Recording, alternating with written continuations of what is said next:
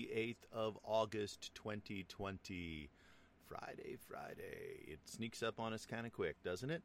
I'm Todd Brinker. Aaron will be joining us in just a minute. And so let's get going on stuff. As we left the radio show today, we were talking about the planned cyber attack on the Tesla Gigafactory in Nevada. Apparently, an employee of the company, referred to in FBI documents as Company A, was offered upwards of $1 million by a Russian man on a tourist visa to basically put some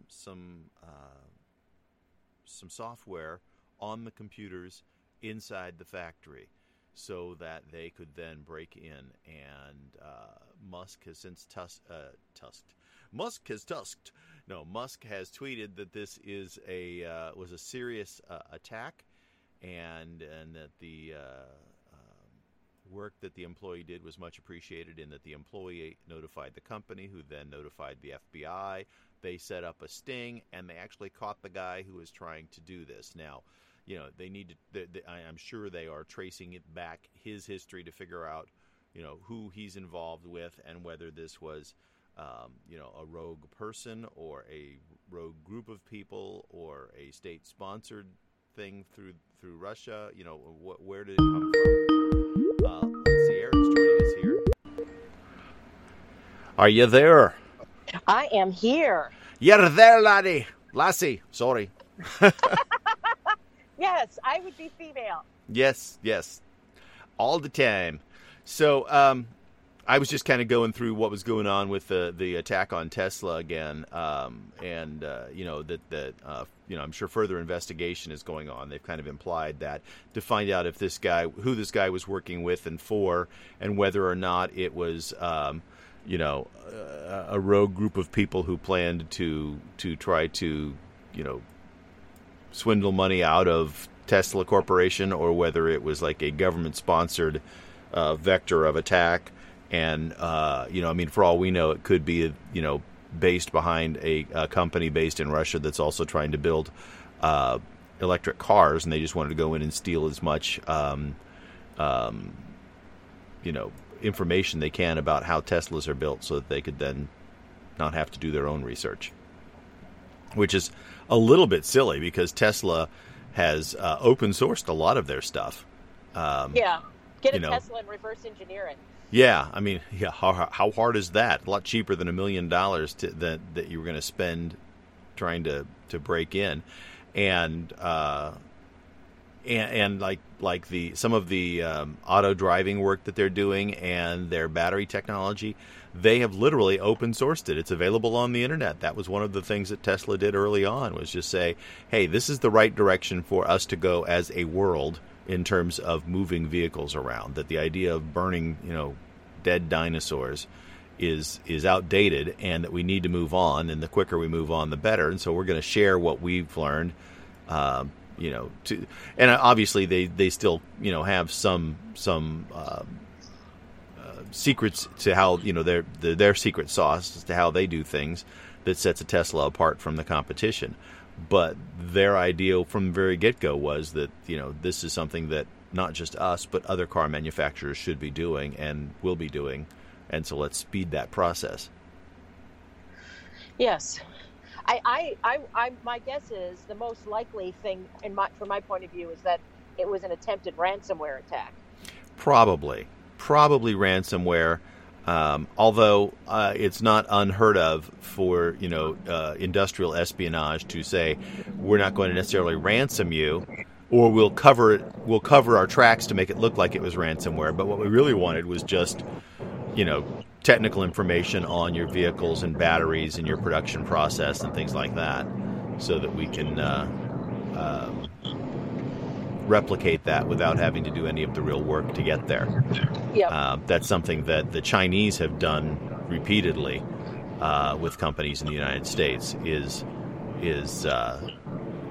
break into their systems to essentially steal their process, because you can learn a lot by buying item A and disassembling it, but if you actually get the instructions, if you get the cookbook, then you don't have to reverse engineer the bread, right? Yep. And it's so true. It's the lazy way out, and quite frankly, some companies have been so lax in their security that it's also the easy way out, and it's completely unethical.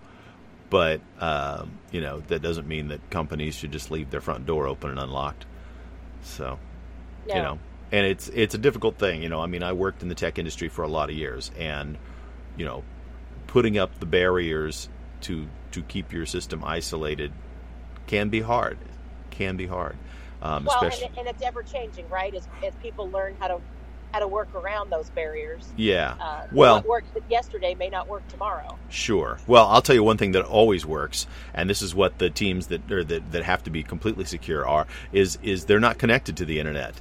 Yeah. They're in a room that physically is not wired out to the rest of the world with a Faraday cage around it, so no radio signals come in or out, and you're just not connected. You're physically not connected, then you only have to worry about people like bringing in and out, USB thumb drives and things like that.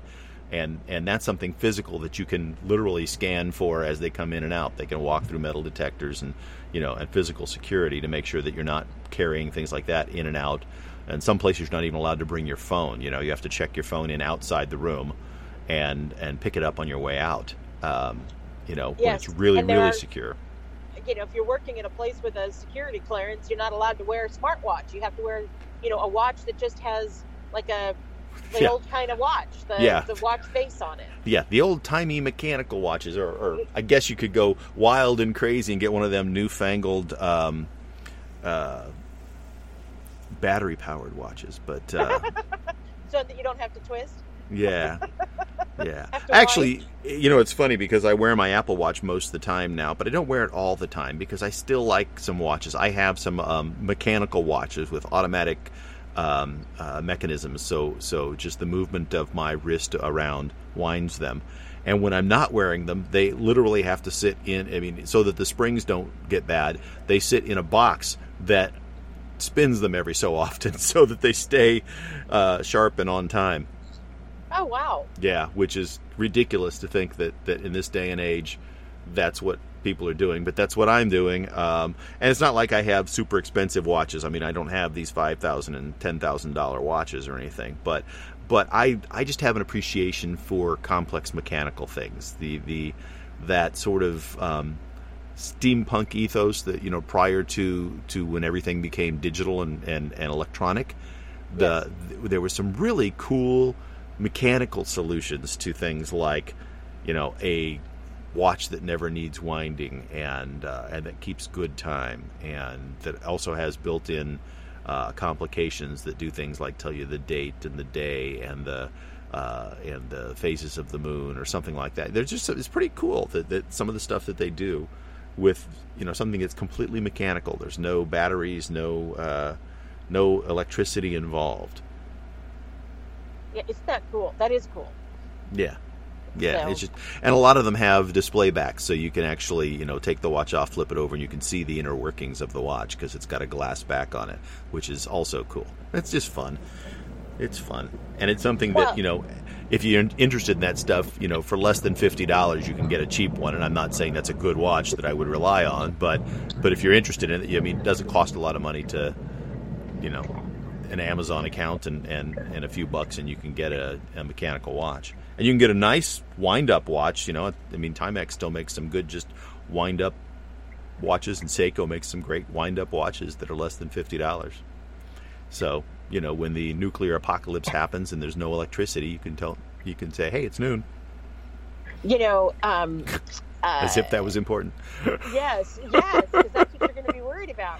No, but it's nice jewelry for a man to wear, right? Because men don't generally wear a lot of jewelry, and so a timepiece, whether it's a pocket watch or a wristwatch, can be a nice accessory. Yeah. For men to wear, and for women as well. But women obviously can wear lots of jewelry, but men generally don't. I had to very intentionally train myself to get used to having something on my wrist. I don't like things on my fingers and wrists, and so I don't wear a lot of rings. I don't wear, and for years I didn't wear a watch because it bothered me all the time. And and for a while I worked in a place where my arms were banging up against stuff, and I was damaging, and I would have damaged and or caught the watch on a lot of stuff. But I trained myself to start wearing a watch again just because I liked the concept of watches. And then when the Apple Watch came out, it became pretty much an everyday wear. I will admit that I take that off. Like I said, when I want to get dressed up, the Apple Watch generally comes off, and I put on one of the mechanical watches just because I've got them, and I like to wear them every once in a while. Yep. Of course, and when COVID, you're dressed up and you're going out, you don't want your wrist buzzing at you every 30 seconds. Yeah. There's something to be disconnected, There are. That's one thing I have found with COVID. I know that a lot of people feel like you're sitting in front of your screen all the time, and so you're like attached to the world. I find that I'm actually more detached because I don't feed everything through my computer, and so it's on my phone and my watch. And I have regularly walked off and left the phone in another room, or not worn the watch that day, worn one of my mechanical watches, and so I've actually disconnected a little bit in some ways. Oh, that's cool. Which I think is probably counter to what most people have experienced, but it's just me. Yeah, there's something to be said. We talked about that, taking a Shabbat. A technology Shabbat once a week, putting all your technology away one day a week and just enjoy your family, cook something, bake something, do something that has nothing to do with technology, and it'll bring you peace of mind. I had a friend, talking about being connected. I had a friend who said that he had to walk away from social media and watching the news because he was getting so stressed out over everything that's happening right now and how people are talking to each other. And that take a break for your mental health. Yeah. Well, I think honestly, I was the last Wednesday and Thursday of this week, I was a little sharp on the radio about stuff, and I think that's basically what it was. It was just the news was, with the NBA and with the gentleman in Milwaukee being shot in the back, and it was like, oh no, not again, and why does this keep happening? And and then the NBA players shutting down my outlet. It was just, it was a combination of things that were making me irritated, and so it wasn't like outwardly angry or anything. It was just like, I was a little snappy. I noticed. A little snippy. Yeah, I'm sure our listeners noticed as well. And we all go through our moments, right? It wasn't like I was cursing the world and raging about anything, but it was, just you were not channeling Alex Jones with his rageaholic kind of approach to, like, he growls on the radio show, or at least used to. I don't listen to his show, but he used to be like on the radio. It's like, dude, his face is all red. You're going to have a heart attack. Seriously, stop that. I wonder if somebody checked his heart rate at that moment in time, if he's really I remember a story one time when it was before one of his fights. Muhammad Ali was at the weigh-in, and he was like just losing it, yelling and screaming and pointing, and he did his weigh-in, and the doctor checked his heart, and Angelo Dundee was the fight doctor for the fight, and Dundee steps aside while Ali's still going at it, and he turns to I can't remember, some boxing analyst guy, and this is the guy who was telling the story, and the analyst, and he leans over to the analyst and goes, "Vote on Ali or bet on Ali," and the guy goes, "Why?" He goes, "His heart rate was 60."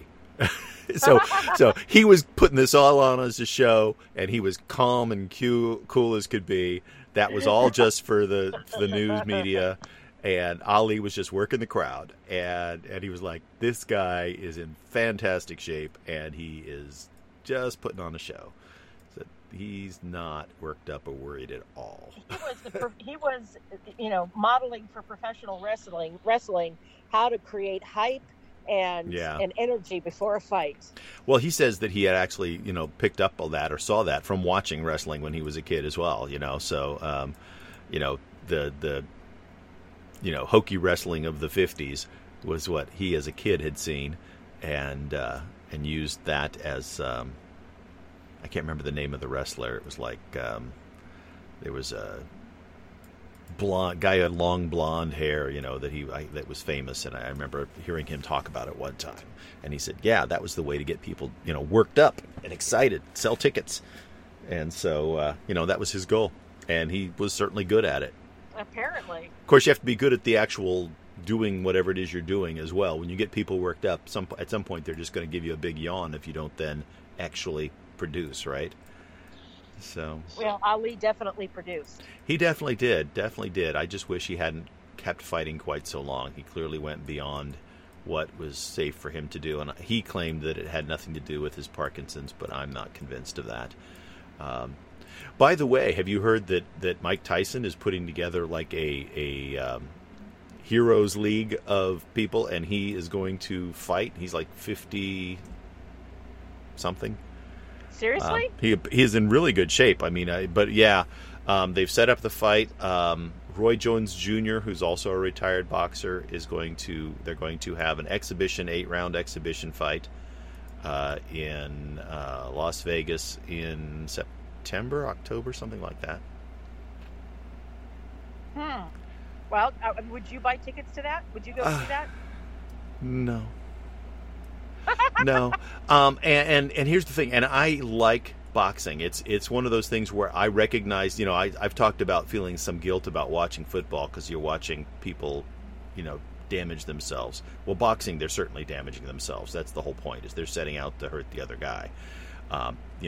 There's no premise of like playing a game in boxing. You are trying to hurt the other guy.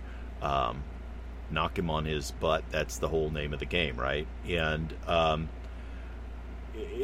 I understand that boxing is even worse than football, but it's sort of that thing that I enjoy, knowing that it's terrible.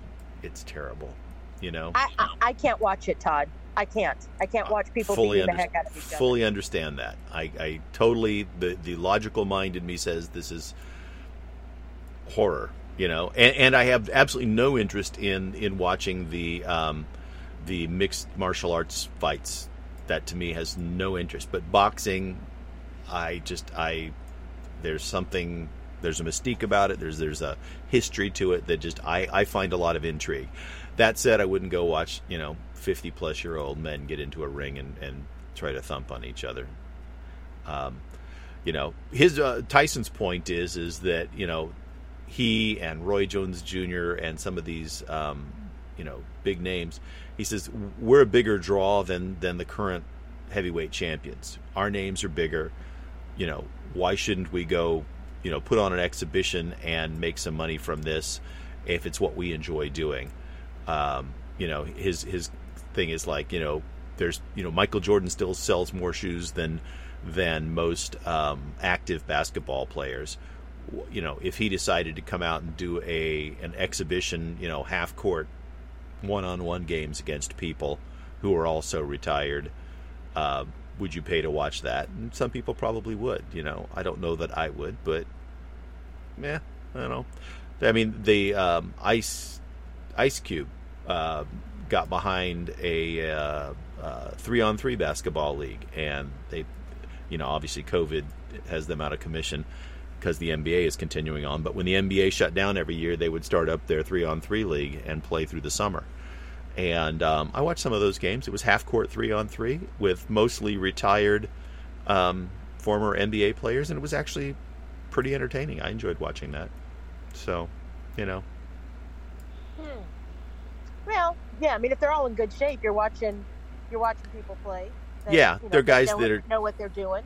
Yeah, they still have skills, but they're maybe not as quick and don't have the endurance that they used to have. So they kind of created a half-court game where they didn't have to run the full court, and you could still watch some of your heroes go play the game. It was interesting. I will say I enjoyed watching it, but I'll also say that I did not watch it regularly and did not have favorite teams or players like I do with the NBA. So I wasn't it didn't have a stickiness to it to me. You know? It was a nice novelty, and that was about it? Yeah. Yeah. Now, if he keeps it going when COVID passes, or, and we get back to some sense of normality, if the Big Three, I think that's what the name of the league is called, the Big Three, picks up and goes again, I'll give it another try, pay some attention to it, to me, it was sort of like arena football. It was like, okay, well, lacking anything else, or if it's, something to do once in a while. Tobin and I went down with, former fraternity brother who had season tickets and invited us down to a LA Kiss game a couple times, and so we went down and watched them play, and that was fun. But it wasn't something I was going to do on a regular basis. It wasn't that so intrigued that I wanted to be there. Yeah. Well, I didn't feel like I was missing anything by not being there. And honestly, I think that's kind of the measure of a lot of sports. Do you feel like you're missing out if you're not paying attention to it? Do you care enough that it's like, oh shoot, I missed it? I mean, I'm the kind of guy who I enjoy like watching the Lakers. I'm a Laker fan, and I enjoy watching the Lakers to the extent that during normal times, I would record Laker games and intentionally not pay attention to the game while I was coaching. I wouldn't have it like, I wouldn't be checking scores or anything, so I could go home and watch the game. Or this last season, I actually paid, I think $10 it was, so that I could get an audio feed streaming on my phone, and then I would put one earplug in, and I could listen to the game while I was coaching, and so I knew what was happening. But then I'd still come home and watch it because I could then see it. And so that there's that stickiness for me. It's like for you wanting to go back and watch some more Grey's Anatomy, right? There's stickiness there. The characters, the storylines. You want to go see it. If you exactly. miss it, then you feel like you've missed something because wait a minute, I didn't watch the didn't watch my show. Right. Didn't watch my stories. Right, and that's Grey's Anatomy is a soap opera. Let's be honest. Oh, it is. Yeah, absolutely. Yeah, it's primetime soap. I don't think anybody even tries to hide that fact, do they? No, and I love it. I just, I don't know what to say except that I love it. Yeah, and you are not alone. That's why it's been on the air for a bajillion years. I mean, it's obviously there's a stickiness to it. There's a and as characters come and go, they've managed to maintain that, right? Which is not easy to do. Not easy to do. Shows tend to weaken when you pull out a lot of the initial characters. But they've always had a pretty good turnover with Grey's Anatomy, haven't they? They have. Just like any workplace, people come and go. Right. I think that if Ellen Pompeo decided that she didn't want to do it anymore, then the show would end. Oh, yeah. In fact, haven't they said as much? She and the producer... Shonda Rhimes? Corrector, yeah. I think, she said, Shonda Rhimes has said, I'll do it as long as she wants to do it, but when she says she's done, we're done. Yeah, because, she's the Grey in the Grey's Anatomy. Right. But they've done a great job bringing in interesting characters, bringing in characters that you love to hate. I mean, it is my telenovela. Yeah, that's very much what it is.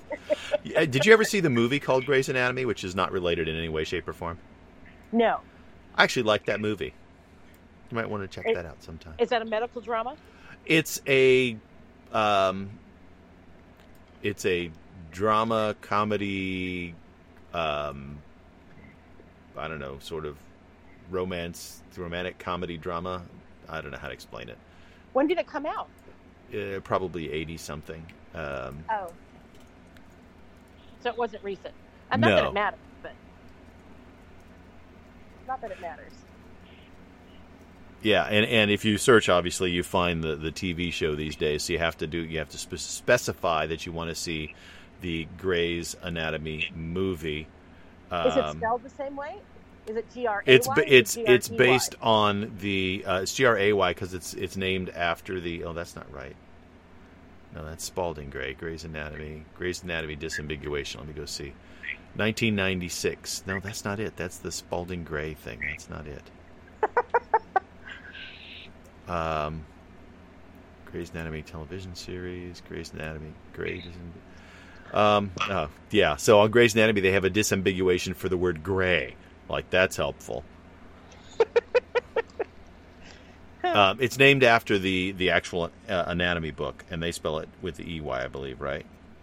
I don't remember. EY is the show.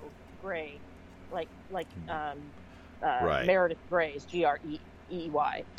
Grey's Anatomy. I don't know. I may assume that it was probably EY because it was English, right? I don't. Where was it, or was it created in the United States? I don't know. Yeah, I don't know. Now I'm having trouble even finding any information on the movie because it's completely overwhelmed by 16 years of Ellen Pompeo.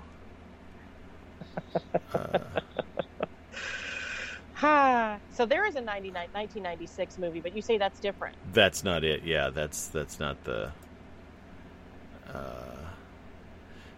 one. So I don't know. I'll find it and we'll talk about it at some point when it shows up.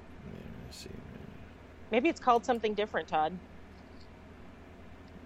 It's very possible that I am mixing up, but I'm pretty sure it was called Grey's Anatomy. But well, I'm sure our listeners are like, there's some of us are probably going, it was, from so and so. It was, the name is this and that, and I saw that movie, or they're like, okay, move on because I have no idea what you're talking about. Yeah, well, if you're listening to this after the fact, then it won't do us any good. But if you're listening during the fact, click the link on the live feed, and you can in the chat, you can go in and tell me what it is. There's nobody in the chat right now, but somebody could get in the chat and tell me. Come on. Yeah. Wow. That's so. Don't you hate it when you can't remember something that you're or right can't there. Find the information that's exactly right?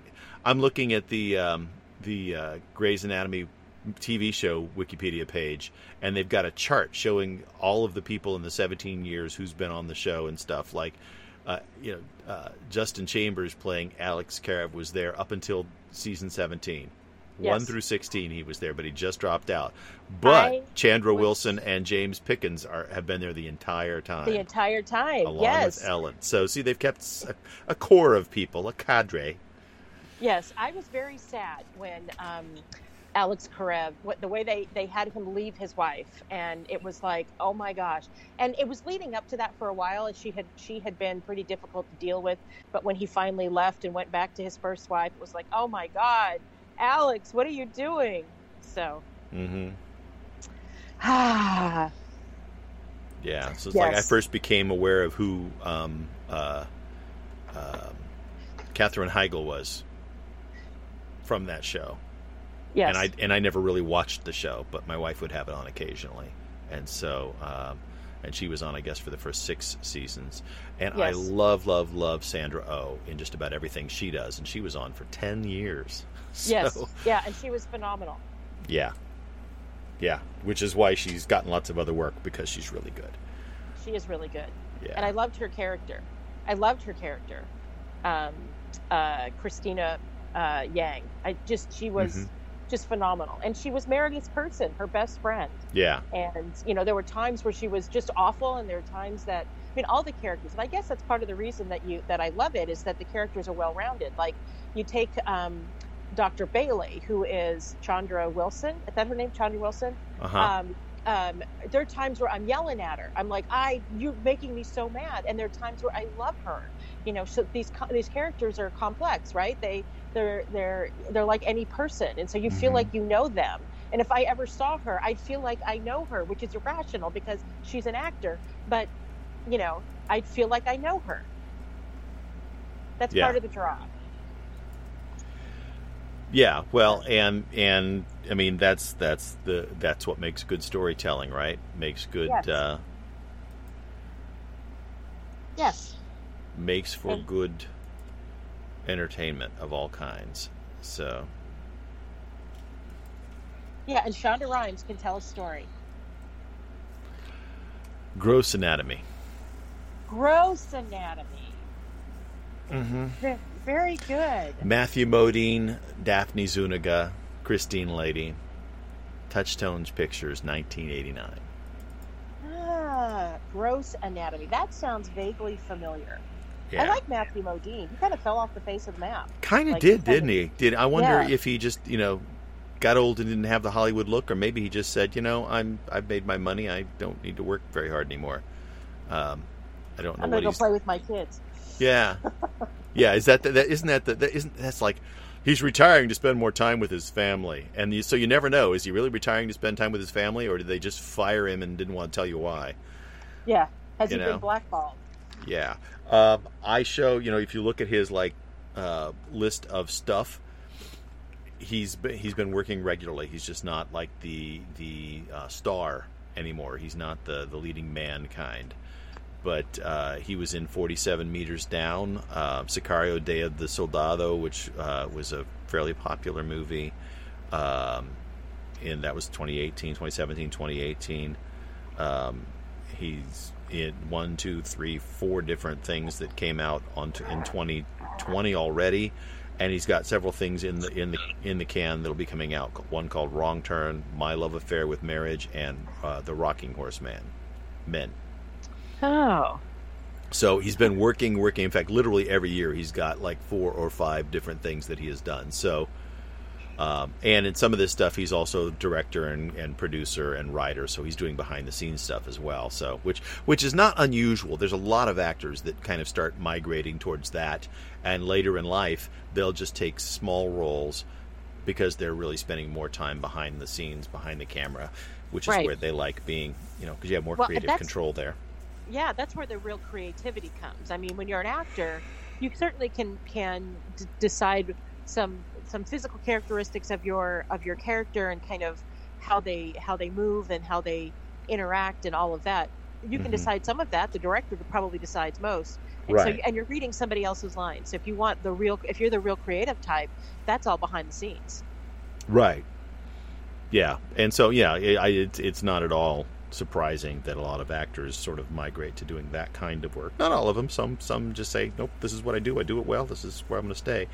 But there's quite a few of them that say, hey, I want to go into semi-retirement in front of the screen, or they'll take little bit parts and roles and stuff, and sometimes they're really good actors, and so those little bit parts can sometimes define a movie or define a scene, Yes. There's a movie. Oh, go ahead. Oh, no. Go ahead. I was just going to say a movie, a really cute movie called Keeping the Faith. And it's Ben Stiller, Edward Norton, and Jenna Elfman.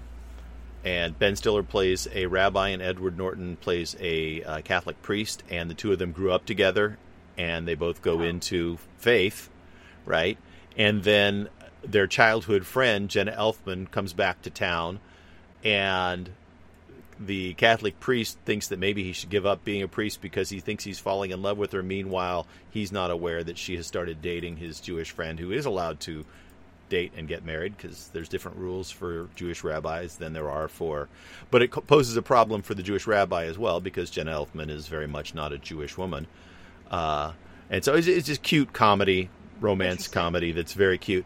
But the point I was making with that is Eli Wallach and Anne Bancroft are in this. And Anne Bancroft plays Ben Stiller's mother. She's amazing. And then Eli Wallach did a lot of directing and stuff, and he plays like one little scene. Oh, he's not the one I was even thinking of. Eli Wallach plays a member of the... Milos Forman is the one I was thinking of. Milos Forman is a director for the most part. And he plays one scene where he's like an older priest that Edward Norton's character talks with, and he's in, they probably filmed it all in a day or two, but he was great.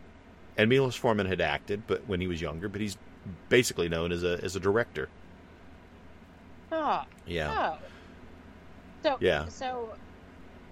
This is directed by Edward Norton, by the way, also, who was another one of those guys who starts out as an actor but does a lot of directing as well, and is very good at it. If you've not seen Edward Norton, when did the movie come out? And what was the name again? It's called Keeping the Faith, and it was 2000. Okay, because Anne Bancroft, she was phenomenal. And I recently, like in the last 10 years, learned that. So I guess that's recently. Learned that she was married to Mel Brooks. I didn't know that. For many years. Yes. Yeah, they married in 1964, and she passed away in 2005. Yeah, she's one of those people who in just about anything she's in, it's worth watching, because she was just really, really good at what she did. She was one of the method actors coming. She studied under Lee Strasberg, which I whatever floats your boat, whatever works for you. But I always liked I don't remember which one. There was an English actor who was working with Dustin Hoffman in a movie somewhere, and Dustin Hoffman was like, trying to get in character, and he was like needed his voice to be raspy, so he was shouting to make his voice soar, and the English guy looked at him and said, "My God, man, why don't you just act? You're an actor. Act. Why are you putting yourself through this? The whole method technique of completely submersing yourself into a character has its downsides." Well, Daniel Day-Lewis is a method actor, and apparently when he was doing the Streets of New York or something of New York, and that he was completely in his character. He's phenomenal. Yeah. And a little scary. Yeah. Well, that's it. I mean, it works for some of these people, and if that's what worked for them, fine. That's their process, however it works. But yeah, you've got to think it's a little self-destructive when you're playing certain characters that yes. to try to dig into the evil within yourself to create this yes. character. Apparently, Jim Carrey did the same thing when he was playing Andy Kaufman. Yeah. And that he was always in character. And yeah. that would be just unnerving, right? You're sitting around the craft table and you're eating with your colleagues, and you're still, this guy is still in character. It's like, no, you're not Andy, you're Jim. Yeah. They made people call him Andy after that. In fact, there's a documentary about that whole process where he came out of it saying that it changed him, and it was very uncomfortable for him. That in retrospect, that was a very, very difficult role for him to play because of the way he approached it. Yeah, it was interesting. He's an interesting guy anyway, and I think that a lot of what gets printed about him makes him seem like a bit of a loon. But if you see him in conversations, there was a really good Comedians in Cars Getting Coffee where he and Jerry Seinfeld sat and talked, and he's a very interesting guy. A little nuts. So, possibly. It's hard to say. I don't really know the man. We feel like we know people when we watch them on television, right? We don't. And we certainly, we get these little glimpses and snippets, but we've seen how accurate the news can be. And I say that completely sarcastically. So yeah, I'm hesitant to be too judgy there, but yeah, I mean, when he's in a situation where he's unscripted and he's just talking to somebody, you hear his perspective on things, and he sounds a little hippy dippy, still yes. a real interesting guy. So, apparently TikTok might have a new buyer. Their operations might soon belong to Microsoft and Walmart. Have you heard about this? The two No. companies have teamed up to bid on the highly popular short-form video app. The draw That's for funny. Walmart, it wants to boost its fledgling online ad business. As you were saying that, I was in my mind thinking, what would be the other company that would partner with Microsoft? And never in a million years did I expect you to say Walmart. Well, yeah. So they're they're going after this younger demographic. And before Thursday's announcement, coming on the heels of TikTok CEO Kevin Mayer's resignation, Microsoft had been considered the front runner in talks to buy TikTok's business in the U.S., Canada, Australia, and New Zealand. And so, we'll see what happens. Crazy, right? Yeah. Huh. So they want to take on Amazon because Amazon has become this behemoth. Right. And Walmart is not a technology company, and Microsoft is not a retailer. That's not completely accurate. Walmart has some of the highest front-end technology for inventory management of any company in the world, and they still outsell Amazon by a large margin because of their on-ground stores. Amazon dominates online sales, but online sales are still smaller than on-ground sales. So I have to say, and I said that because of my personal experience, I hate Right. Walmart's website. I hate it. Yeah. It is. I have had more issues on Walmart's website, and I say forget it, and then I go to Amazon. Yeah, I have tried to buy things, and I have successfully bought things from Amazon, but it's a bit of a chore compared to the way Amazon just has streamlined the whole thing to make it run very smoothly. They totally get how to make that experience work for people. And Walmart, it's still kind of hit and miss, you know. And Amazon has gotten into the space of providing database solutions to companies. They do a lot. They are really a technology company in a way that Walmart is not. Oh yeah, they're no doubt about it. I mean, their A3 storage system is the platform behind lots and lots of web pages. I mean, big web pages. Companies like Apple have used Amazon's storage solutions for stuff. Now, Apple has built a lot of data centers, so they've moved a lot of things to their own data centers. But at one point, they were, you wouldn't have known it. You were logging into an Apple website, but on the behind the scenes, a lot of that stuff was being stored and managed on Amazon servers. And their fingers are in a lot of different places, a lot of long tendrils there. Their stated goal was to be part of every online transaction in some way. So they do finance,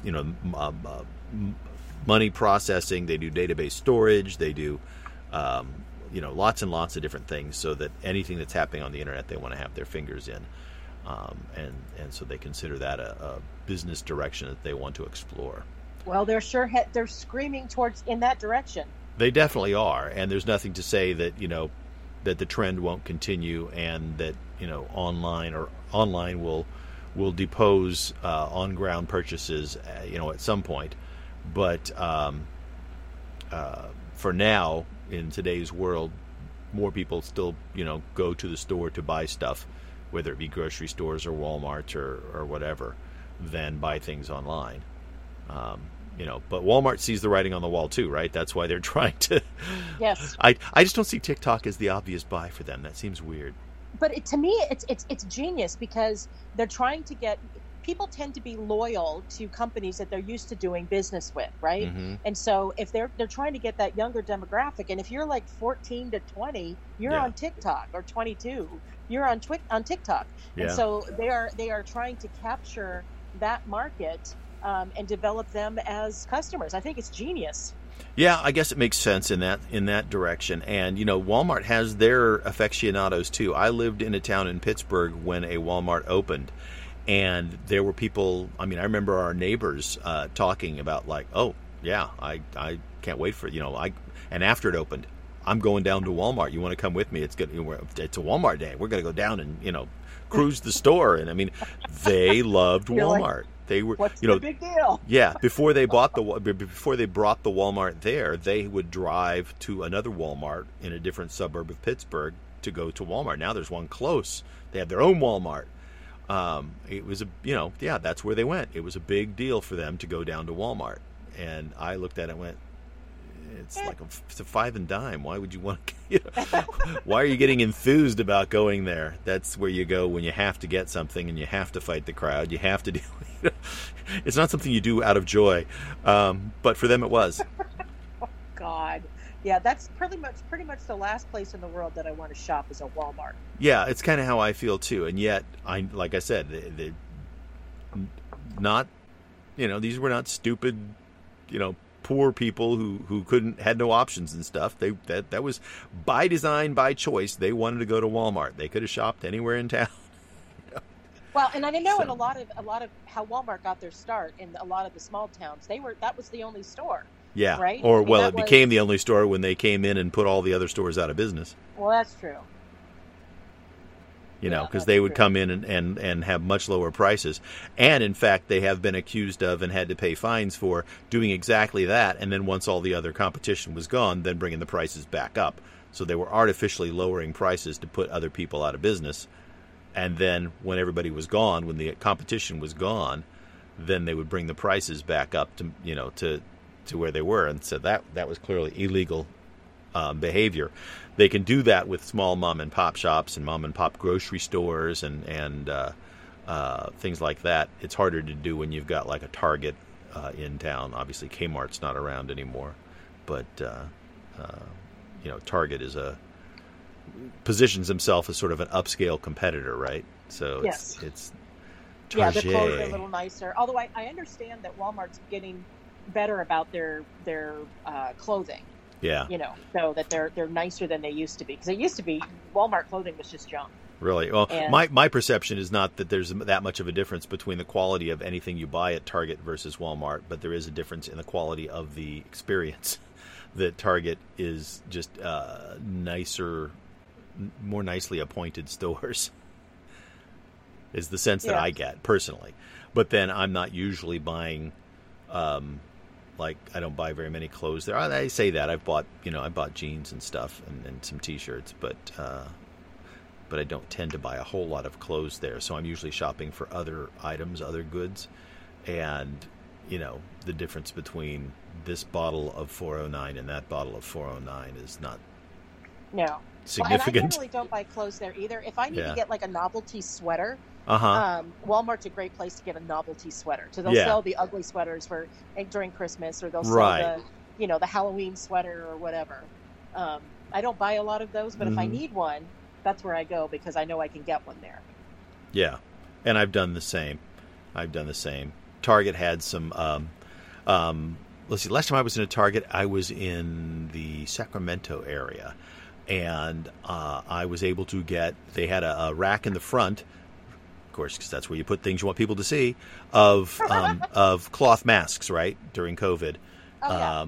And they was the first place I'd seen that had a small, medium-sized one, and then a large, extra-large size one. And I was able to get large, extra-large ones that actually fit, because too many masks don't cover my nose and my chin. So I'm wearing it sort of on my bottom lip, and if I try to speak at all, then my mouth pops out. Or if I hold it down, then my nose pops out, because I guess I just have a big face. I don't know. I mean, these are all made in Asia by small Asian women, and so I guess it fits them just fine, but doesn't fit my big fat mug. And so I was thrilled to get something that was an extra large mask that actually fit my face, so I bought several packages of those. You're like, woohoo! Yeah. Yeah. But yeah, I've bought like specialty T-shirts or stuff. Target had a series for a while where you could get like old band T-shirts. They were made to look old. They looked distressed, so you could get like a Rolling Stones T-shirt that was designed, a copy of a design circa sometime in the 60s or 70s, and the print on the shirt looked kind of faded and cracked, and so you could get, and some of those were kind of cool. And so I think I had a shirt or two from that collection. Oh, that is cool. And we are over time. Oh, we are by quite a bit. You got to get to work. So thanks for joining us. I'm Todd Brinker. I'm Erin Brinker. Have a great day.